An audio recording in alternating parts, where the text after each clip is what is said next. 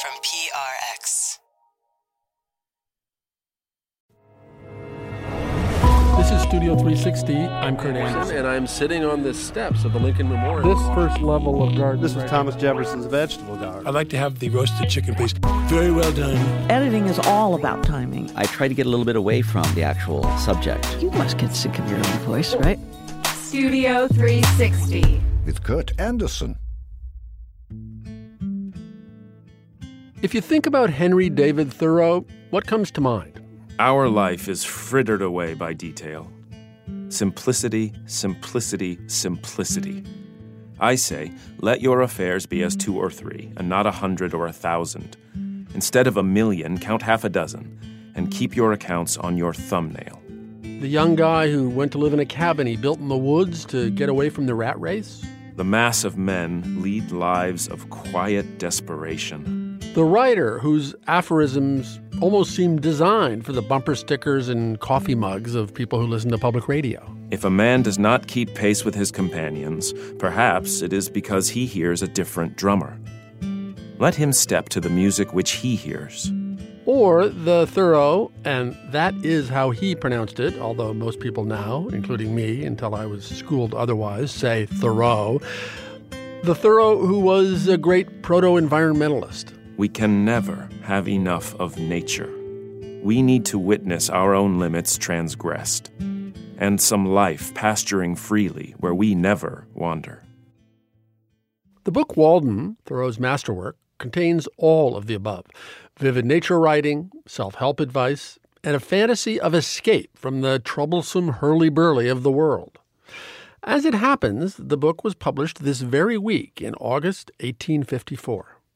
And it has influenced generations of young idealists, environmentalists, and back-to-the-landers. It helped create the image we still have of the lone writer going off all alone to create great work in solitude. But it also, lately, has endured some backlash, with questions about whether entitled young Henry Thoreau really was roughing it at all. For the newest installment of our American Icon series, producer Matt Frasica picks up the story of Walden. If you've ever read even a part of Walden, it's probably because it was assigned to you in high school. Like the students at Concord Carlisle High, down the street from Walden Pond, in the small town of Concord, Massachusetts, north of Boston. He urges people to spend one day as deliberately as nature and just living in the moment and not getting caught up in technology.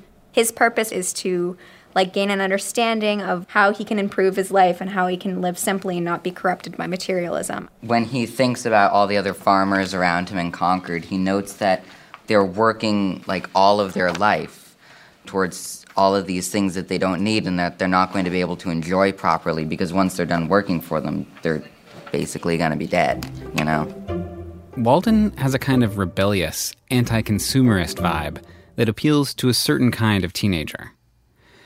But not all high school students are fans of the book the first time they read it.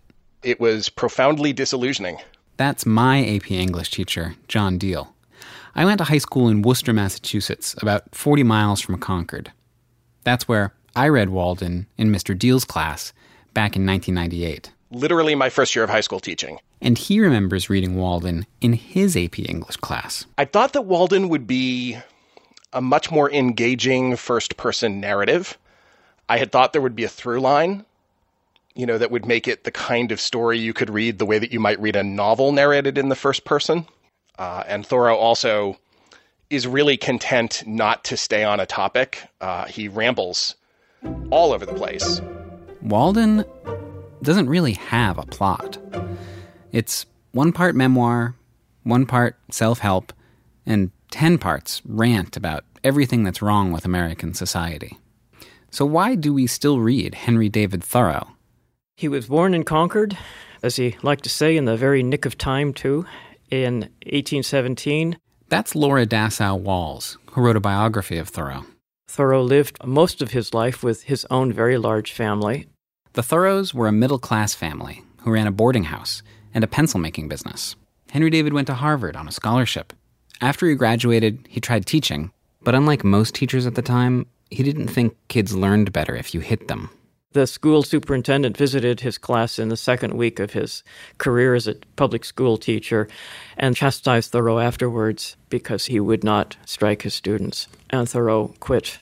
Then he went to work in the family pencil factory, and he even invented a new way of making pencils. But he didn't really want to make writing implements.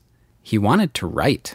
Literature comes to a poor market here, and even the little that I write is more than will sell. Thoreau got a few things published in magazines, but he mostly got rejection letters.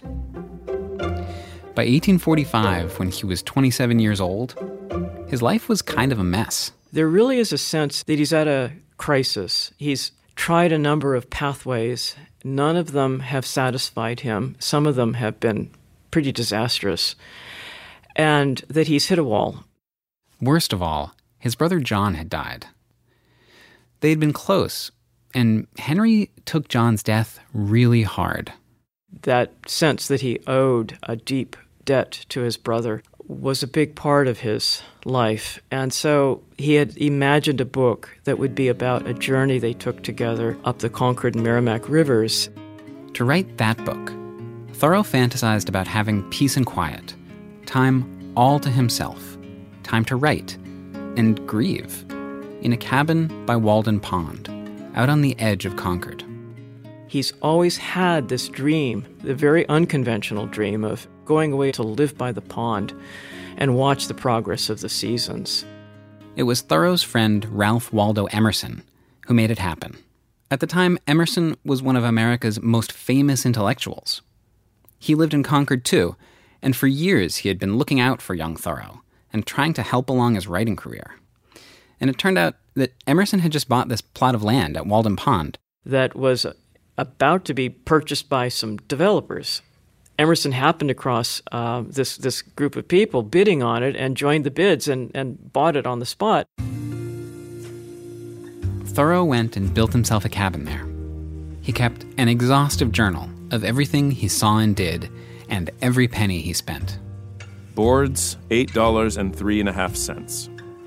2 second-hand windows with glass, $2.43. Thoreau planted a garden so he could practice self-reliance, like in his hero Emerson's famous essay.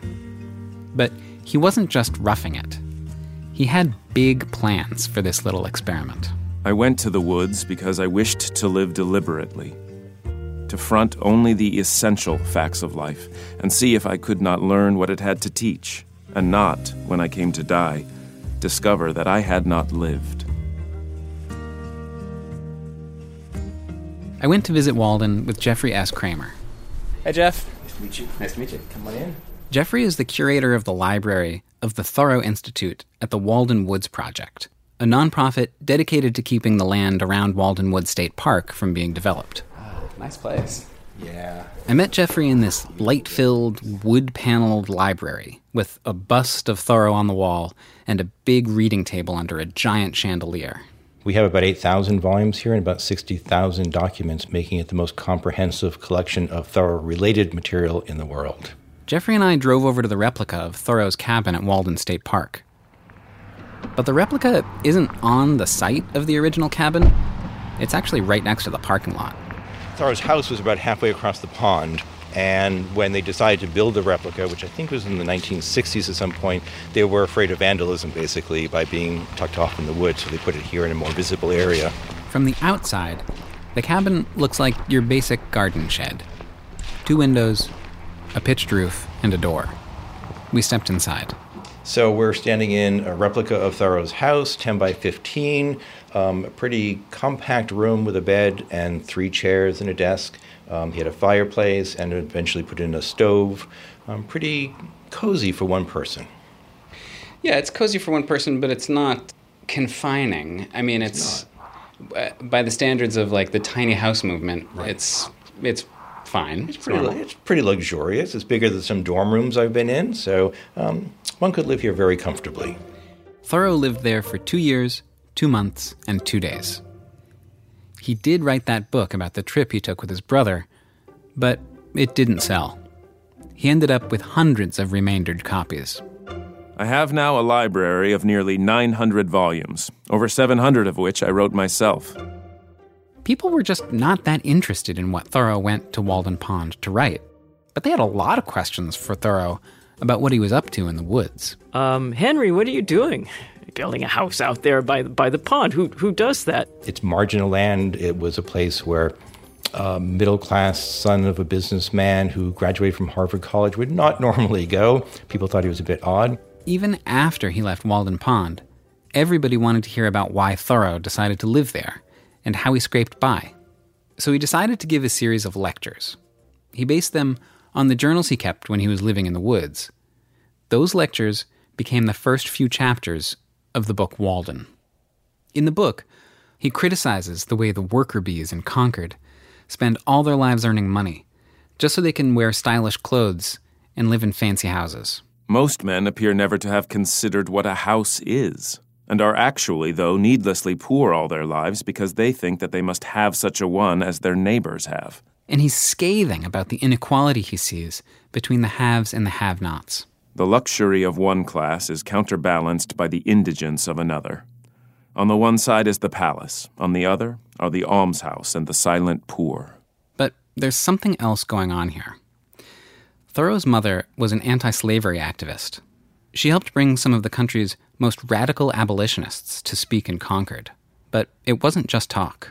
The Thoreau household was a stop on the Underground Railroad, and Thoreau himself was an agent. The Thoreau family's abolitionism shows up in Walden, if you read between the lines. Walden takes us on a journey of emancipation of the self with only very glancing references to what's always on his mind, which is the fact of that the American economy, the capitalist economy, rests on the enslavement of his fellow human beings, and that people like himself, people who are white and privileged, didn't see that was part of our own enslavement to this larger capitalist system. That's the system Thoreau wanted to opt out of by going to live at Walden Pond. But Walden is also full of nature writing. Really beautiful nature writing. In the morning, I watched the geese from the door through the mist, sailing in the middle of the pond. But when I stood on the shore, they at once rose up with great flapping of wings at the signal of their commander. And when they had got into rank, circled about over my head, 29 of them, and then steered straight to Canada, with a regular honk from their leader at intervals. In many ways, we think of Thoreau as the founder of American environmental thinking because part of his own unique direction was to turn outward to the natural world. Under Emerson's influence, Thoreau had become a transcendentalist. The transcendentalists believed that humans had a kind of divine spark. This has some really important consequences, and one of them is that you must respect every human being because all of us have that divine principle within. But Thoreau went further. He saw the divine in everything. He saw that in nature. He could see it in trees. He could see it in a pond. He could see it in the animals around him. I have no doubt that it is part of the destiny of the human race, in its gradual improvement, to leave off eating animals. Jeffrey Kramer and I walked alongside the pond for a little while until we got to the original site of Thoreau's cabin. It's in a grove of trees, marked off with granite posts. We are standing at the site of where Thoreau's house originally stood when he lived here in 1845. So, as you can see from here, he had a pretty good view of the pond. And do you yourself ever have a moment where you feel something here, something, transcendental, or something you feel closer to Thoreau? In my earlier days of discovering Thoreau, I would come here almost every weekend or every couple of weeks, and I felt like I could almost feel like Thoreau was going to walk through the woods and maybe have a conversation with me. Lots of people come here for that sense of connection. People like Danielle Scudder, who comes from a strict religious family in Georgia. I grew up in a household where rules were encouraged and we had to live a certain type of life. Reading Thoreau in college changed the way Danielle thought about her life. I felt like I was never encouraged really to be an individual. And so when I found Thoreau, I feel like he was saying it's important to explore the world and kind of be yourself in a sea of others among society. So I feel like I needed some direction. And then when he literally said, go confidently in the direction of your dreams, I said yes. Danielle's sister happens to live in Massachusetts. So one year, Danielle went for a visit, and she and her sister went to get tattoos. Danielle decided to get a Thoreau quote tattooed on her leg. How vain it is to sit down to write when you've not stood up to live. I actually modeled it on Thoreau's handwriting. Then they went to visit Walden Pond. When we got there, we had just gotten our tattoos. They were freshly inked, and so I actually still had mine covered. And I uncovered it just so I could walk down to the pond and get as close as I could without actually getting the tattoo wet. And I felt like it was a little symbolic for me to offer this, offering my body to the pond, offering myself to Thoreau almost. Mr. Deal, my old English teacher, never felt that connection to Walden. And he especially doesn't buy the whole self-reliance part. The problem at the heart of Thoreau's commandments is that they only work if you have no need whatsoever for other people. And I mean, even Thoreau, of course, is a hypocrite on that score because he was dependent on a number of other people, economically and materially.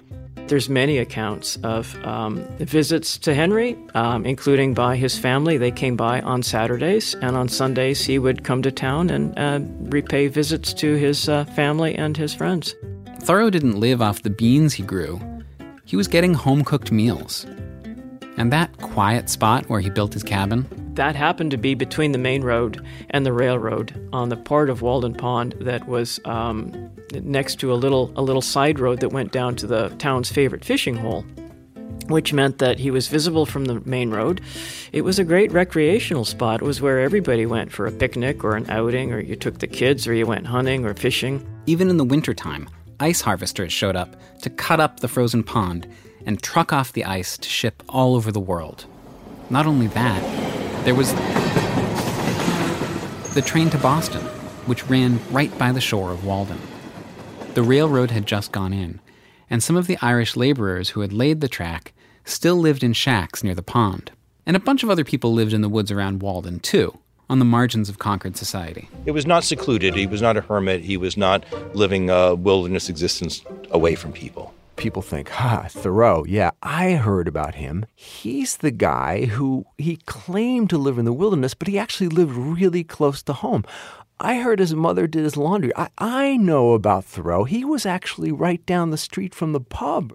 That's Robert Sullivan. He wrote a book about Thoreau. It's called The Thoreau You Don't Know, or Thoreau, as we all know he was called. We think that he didn't really get back to nature.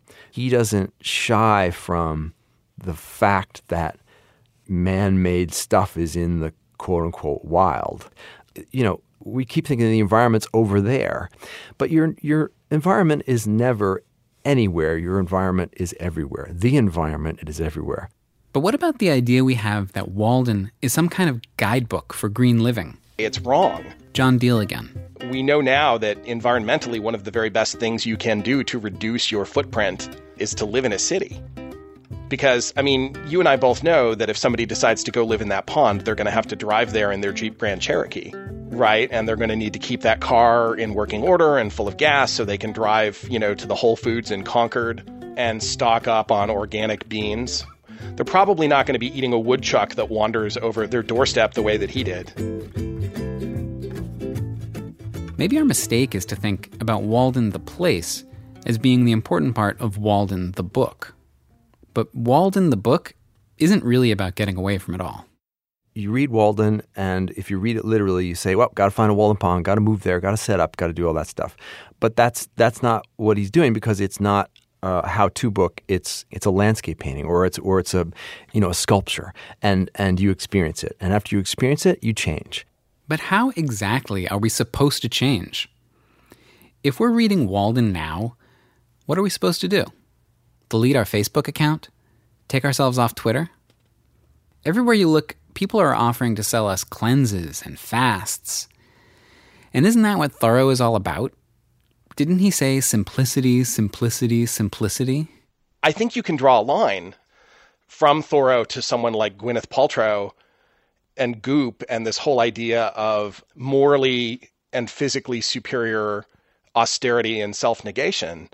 I mean, the thing is that for Gwyneth Paltrow, that's $3,000 yoga pants or whatever. But those are things that can be bought, right? That you can sort of buy that discipline. And that would have completely appalled him. But if we can't buy our way to simpler and more ethical living, what can we do? Yeah, sure, I recycle. But Thoreau would be there saying, and that's not good enough. That's Laura Walls again, Thoreau's biographer. And I wrestle with that because I think Thoreau would, well, first of all, he would demand that I wrestle with it. And then he would say, if you do not have a better way to live, why not? And so working out what that is and what that means specifically is literally what I'm doing right now. And it's because I read Thoreau deeply enough that he won't let me go. After his 2 years at the pond, he went back to live in town with the salesmen and the farmers and the strivers and the layabouts, with people like us. I left the woods for as good a reason as I went there. Perhaps it seemed to me that I had several more lives to live and could not spare any more time for that one. The tragedy of Walden is that it is read as a guy who went to a pond, to build a house and make a better life. Really, it's about a guy who came back from the pond. So this is about engagement, not about disengagement. And in fact, the only way you make the world good, or the only way to truly be in the world, is to fully engage with it. I learned this, at least, by my experiment. That if one advances confidently in the direction of his dreams and endeavors to live the life which he has imagined, he will meet with a success unexpected in common hours. If you have built castles in the air, your work need not be lost. That is where they should be. Now, put the foundations under them.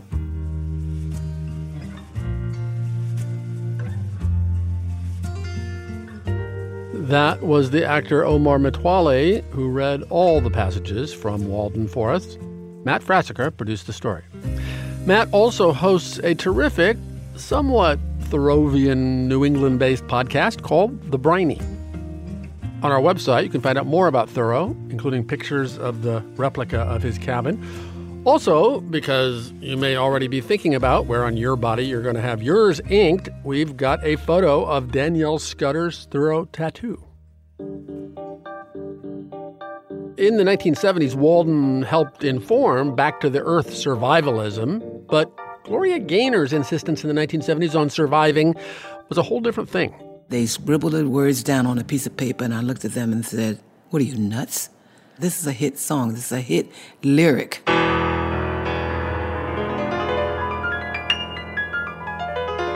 How a nearly forgotten B-side became the breakup anthem. That's next on Studio 360.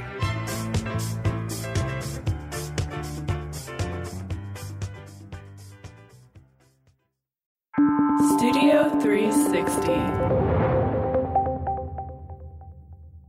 Breakup songs have been around pretty much forever. For instance, there are plenty in opera, like in La Bohème, when Mimi and Rodolfo are breaking up.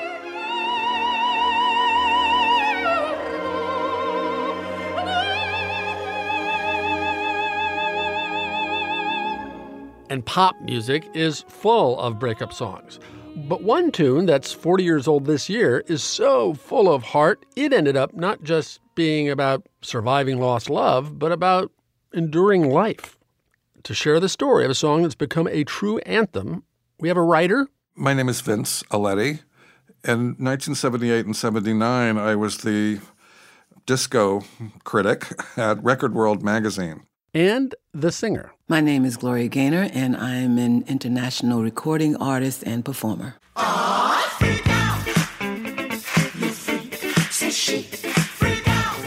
Disco was an underground phenomena for, I'd say, 5 years. before anybody seriously above ground paid attention. It certainly seems that more and more Americans are getting more and more into the disco scene.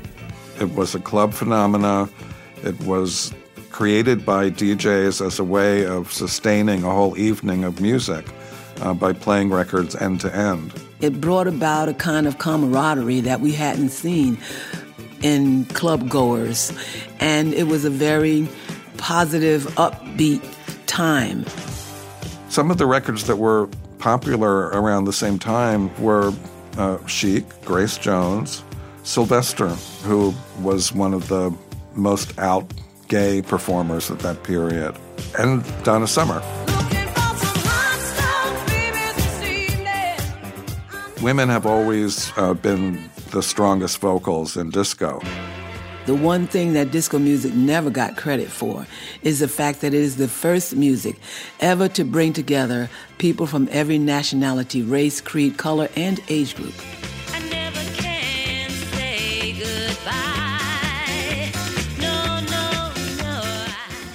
Never Can Say Goodbye was Gaynor's first really big hit. But she'd kind of slipped off the radar at the clubs. The record company had said they were not going to renew my contract. I'd been in hospital. I'd had surgery on my spine. I was thinking about the death of my mother. I was thinking about the fact that I had been paralyzed from the waist down. People were going around the company saying the Queen is dead. And there I am laying in hospital wondering what's going to happen with my life, hoping to completely survive. And while I was there, the record company called me and told me that they'd gotten a new president over from England, and that where I was very popular, and that he wanted me to record this song called Substitute.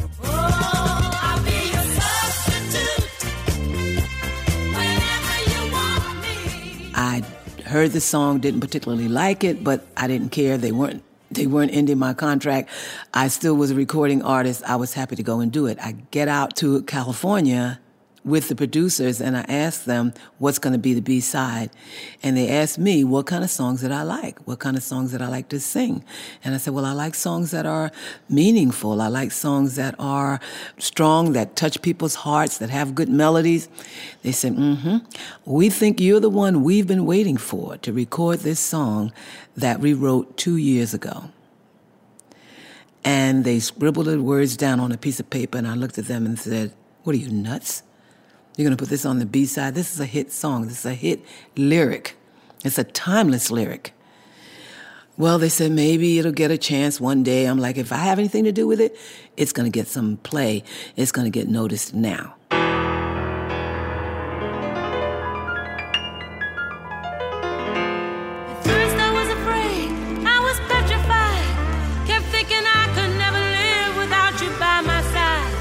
But then I spent so many nights thinking how you did me wrong. And I grew strong, and I learned how to get along. So we recorded it. We took it to the DJ at Studio 54. We gave him a stack of them to give to his DJ friends around New York. They began to play it. People began to request it in the club, and then they began to request it on radio because now they want to hear it on the way home. They want to hear it on the way to work.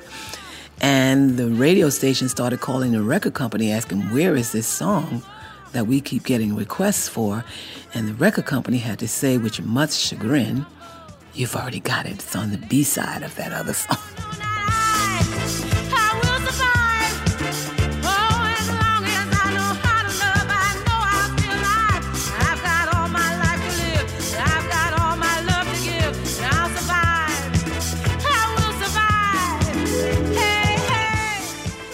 This was a huge comeback for her. And it was also such a strong record in what it said and how people responded to it. There was this sense of real fury in her, but also determination and survival. I think first it was a women's anthem, but it was, around this time that people became aware of AIDS. So for the gay community, a song called I Will Survive gave people a sense of determination and hope. This song taps into the tenacity of the human spirit and just pulls up from inside of you whatever it is that gives you hope, whatever gives you strength, whatever gives you courage. You tap into that when you hear that song. And I think that's why it lasted and why it's still an anthem. There's something that went well beyond the idea of spurning a boyfriend. People want to sing that refrain.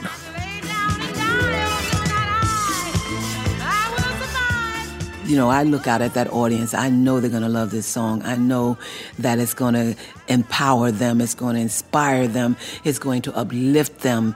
And that gives me all that I need to go out and perform that song every single time.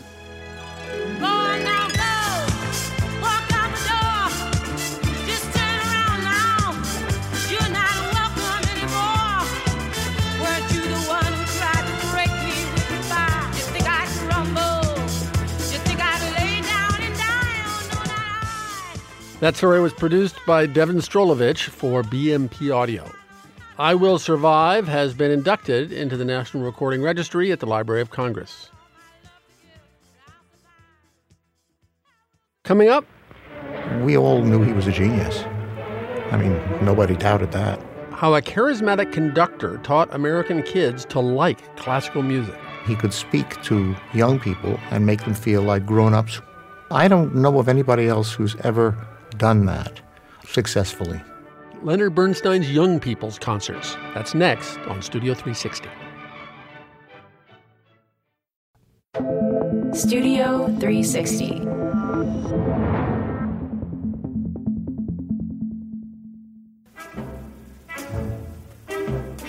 "1957 was huge for Leonard Bernstein. In September of that year, the musical West Side Story opened on Broadway, with Bernstein's music to lyrics by 27-year-old Stephen Sondheim, and it became an instant hit. I like to be in America, okay by me in America, everything free in America, for a small fee in America. Right around the same time, Bernstein became the conductor and music director of the New York Philharmonic. When Bernstein took that big job, he agreed a key part of it would be doing a series of concerts for very young people. And he insisted that those concerts be broadcast on the new medium of television. With that, an unlikely TV star was born. Leonard Bernstein would have turned 100 this month. Fittingly, he is the subject of our second American Icon segment today. Sarah Fishko takes us to the place where Bernstein's TV stardom began. Carnegie Hall in New York City, the home of the world's greatest musical events. Today's event is one in a series of New York Philharmonic Young People's Concerts. To explore the Young People's Concerts, under the musical direction of Leonard Bernstein. Written and hosted by the very multi-talented Mr. Bernstein, is to explore the thoughts and spirit of that man, the composer and maestro known as Lenny. And here is Mr. Bernstein. He was a new kind of maestro. He had a rare openness, recalls Arnie Lang, who was for 5 decades a percussionist in the New York Philharmonic. Because with all the years I played with so many different conductors, I knew nothing about them. But Bernstein, you always felt, was a person.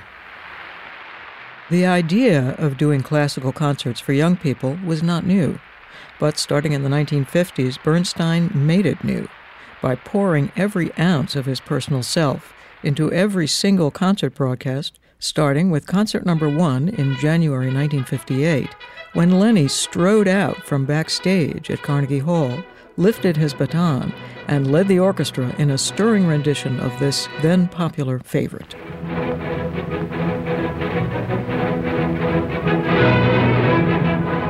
Right from the start, Bernstein gave to his young audience, and he took away. After the attention-getting fun of the piece by Rossini that kids everywhere recognized as the opening theme from The Lone Ranger, he slid right into the lesson for the day. But it really isn't about the Lone Ranger at all. It's about notes, E-flats and F-sharps. You see, no matter how many times people tell you stories about what music means, forget them. Stories aren't what music means at all. Music is never about anything. Music just is. Music just is. If that sounds like a sophisticated message, it was, whether delivered from the podium or from the piano, which was positioned on stage so Bernstein could sit down and play to illustrate. Take this piece by Chopin.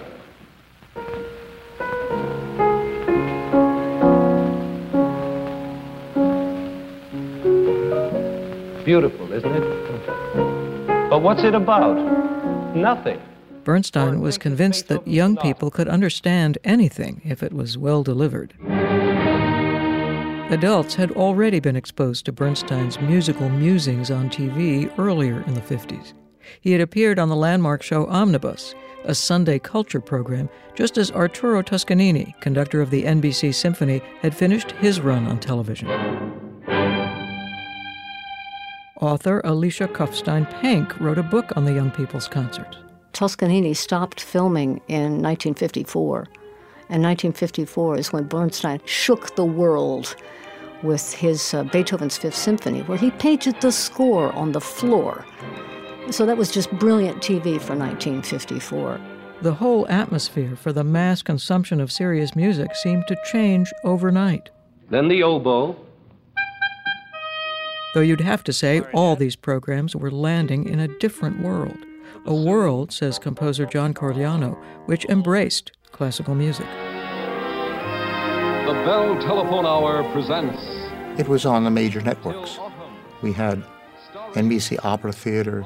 We had operas and concerts on television. Horowitz's return in '65 was a televised event. Classical music was loved, and it was regularly taught in school. It was part of a good curriculum. So, in 1957, the forces for the Young People's Concerts began to assemble. Carnegie Hall was on board, the orchestra itself, the New York Philharmonic, and CBS, then widely known as the Tiffany Network, so called for its perceived elegance and high standards. But even with all those venerable institutions lined up, it was still Lenny's show. And here is Mr. Bernstein. He was entirely responsible for all the scripts. Producer-director of the broadcasts was Roger Englander. With Bernstein writing the script and my plotting the shots, we got along terribly well. It was new in its format. It was so simple, but so direct. The idea was to treat young people and classical music with respect. Bernstein believed in teaching kids to listen to music, as he said, for its own values, not through pictures, dancers, cartoons, or other gimmicks. The main ingredients were to be music and him.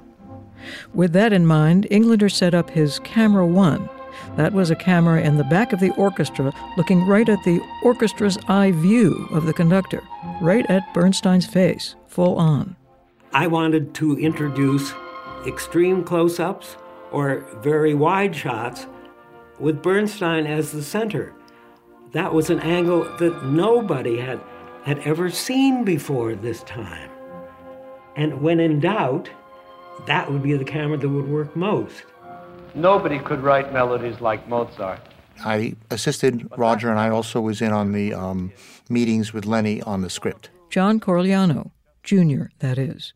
John Corigliano Sr. was the concertmaster, the first violinist of the New York Philharmonic then. His son, a composer, worked with Englander on the camera shots. We both had scores and marked them up, and then we compared them, and then he made a final score that was what he wanted to cut to, because this was live television. Meanwhile, the TV cameras were trying to follow the shot orders to, for example, feature the piccolo during a solo, or to get a close-up of the fascinated 6-year-old in the third row. This was in the 50s. The cameras were huge, and they lumbered around like mastodons. We had 6 clunky cameras, and everything had to be prepared in advance because there were no such things as rehearsals. And so it went. In the first couple of seasons, Bernstein laid out the most basic ideas about music, as far as he was concerned. What does music mean? What is American music? What is orchestration? And he personally did just about everything that could be done to entertain and engage. In the episode on humor in music, the orchestra plays a piece by Walter Piston. And then Bernstein explains how music can imitate, just like voices. That's one of the oldest ways of making you laugh, by imitating things or people. It's like comedians who do impersonations of famous stars, like impersonating Greta Garbo, I want to be alone, or impersonating Katharine Hepburn, oh, it's lovely, it's just lovely. But he sings Gilbert and Sullivan as a way to understand music and speed. I am the very model of a modern nature general life, information, vegetable, animal, and mineral. I know the kings of England, and I quote the fights historical, from Marathon to Waterloo in order categorical. It's a mouthful. Well, Another time, Bernstein gets the whole Carnegie Hall audience singing around.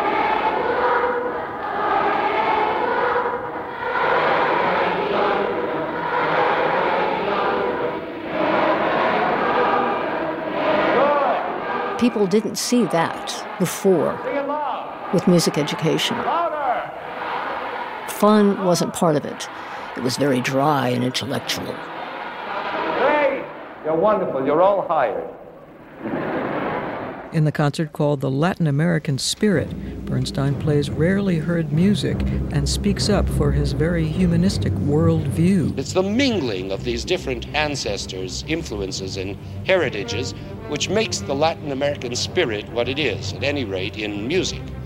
The concerts were a magnet for children and their parents in what was a different atmosphere for concert-going in general. If they dressed up for it, kids dressing up to go to a concert, they had a certain feeling that this was a great event. We felt that through them and, of course, through the tube of the television. In this period, television itself was having a bit of an identity crisis as it tried to figure out what it should be. Commercial, educational, both those things? I invite each of you to sit down in front of your own television set when your station goes on the air. In a famous speech of the moment, Newton Minow, the chairman of the Federal Communications Commission, warned the networks in 1961 to behave responsibly by adding some meaningful programming to what he called the vast wasteland of the TV schedule. I can assure you that what you will observe is a vast wasteland. At that point, CBS found it useful to renew Bernstein's broadcasts for several seasons as proof of its good intentions. Bernstein's own children were happy about that, remembers Jamie Bernstein, the eldest of the three. Alexandra and I would get up in the morning with our dad and accompany him for the entire day. The camera rehearsal for him began at 7 a.m. So that meant that we would wake up around 5:30 and have a sleepy breakfast and drive in semi-darkness across town to Philharmonic Hall. From Philharmonic Hall in Lincoln Center, home of the world's greatest musical events. By this time, the concerts had moved slightly uptown to the recently built hall in the Lincoln Center complex, and Bernstein was plugging away at being his charmingly relatable self. You know, the shape of a musical composition is the hardest thing for most people to grasp. He quickly figured out that by using pop music, he could really keep his audience interested and focused. Let's take a pop tune. In fact, let's take a typical Beatles tune. And I remember when he used And I Love Her by the Beatles to explain ABA form as in sonata form. First, there's an A section. And he went to the piano and actually sang in his terrible gravelly voice. I give her all my love, that's all I do. And if you saw my love, you'd love her too. I love her. That's A, all right? And the audience just went nuts, and all the girls were squirming and squealing. Roger Englander got all these fabulous audience reactions. That A section is repeated exactly the same. Bernstein loved having his own kids involved. He thrived on the curiosity of younger people. It kind of youthified him in a way. But it didn't take much to youthify him. I think he always was that young person inside, and that's why he was so good at communicating with young audiences. Here's the night, and so on, right to the end of the piece.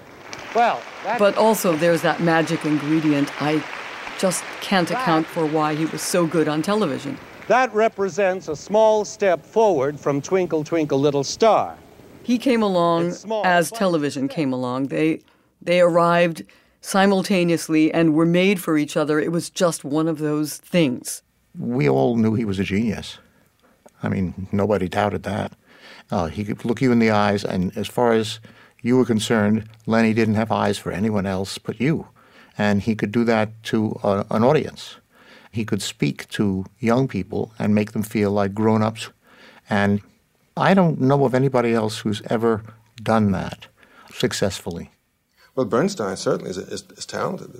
He has all kinds of talents. But then there's Bernstein to operate them for certain purposes. As far as his conducting was concerned, Leonard Bernstein's youthified, entertainment-influenced, TV-friendly image was not embraced by all, certainly not by all adults. Music critic B.H. Hagen was interviewed in 1963. He's obviously an extrovert, an exhibitionist, and you can say, well, what difference does it make? Well, if you're that way, you have no discipline. Discipline is important in governing your handling of a piece of music.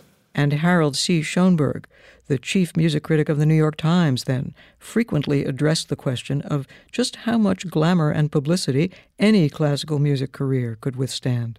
He didn't like his conducting and also was very negative about the music. John Corigliano says Schoenberg never really warmed up to Bernstein's style. He didn't like the very extravagance and passion that Lenny demonstrated on the podium. But many critics and millions of people loved those qualities and celebrated Bernstein's years with the New York Philharmonic. And the Young People's Concerts had a long run on CBS, several concerts per year. My dear young friends, I am happy and proud to welcome you to our 10th season of Young People's Concerts. They were amazingly successful. The Nielsen ratings were always good. At one point, with 34 million television sets turned on, 6.5 million of them were tuned to Lenny. And to add to the festivities, this is also the first season in which all our programs will be seen on television in color, which is why I've got this modishly colorful tie on. The programs were broadcast in 40 countries, joining American exports such as Bonanza and the Flintstones. Some people teach to live. Bernstein, no question about it, lived to teach. My father was for sure a permanent and compulsive teacher, and everything that happened all the time was somehow about teaching. Bernstein, never fearful of self-examination, knew this well. Much later, in a reflective frame of mind, he said in an interview, I do feel this, for better or worse, that when I do play music for people, that there is an element there of teaching at the same time. There is this heuristic element. I can't deny it, and I can't rid myself of it. He was resigned to it. But what am I going to do? I am cursed with this need to teach. So the Young People's Concerts and Leonard Bernstein were made for each other, curse and all. For 14 years, they used each other in a most perfect manner. At a time when you could open the foil on your TV dinner, sit back with one of the 3 television networks, and get a dose of cultural education from a guy called Lenny, looking straight at you. There are geniuses all around us now, on YouTube, in TED Talks, at national conferences and symposia. But before all that, there was a one-man band who taught a generation or two how to listen, and even more, how to actually hear.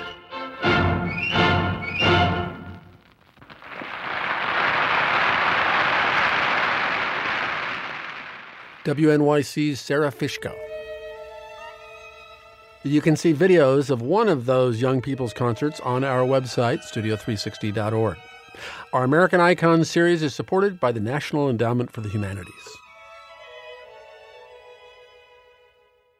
And that's it for this episode. Studio 360 is a production of PRI, Public Radio International, in association with Slate. Our executive producer is named Jocelyn Gonzalez. Our senior editor is Andrew Adam Newman. Our show this week was mixed once again by Whitney Jones. Our producers are Evan Chung, Lauren Hansen, Sam Kim, Zoe Saunders, Tommy Bazarian. Our production assistant is Morgan Flannery. And I am Kurt Anderson. He's trying tried a number of pathways. None of them have satisfied him. Some of them have been pretty disastrous. Thank you very much for listening. PRI, Public Radio International. Next time on Studio 360, in the 1970s, some nobody composer wrote a generic song hoping that somebody would find a use for it someday. 5 years later, a new TV show picked it.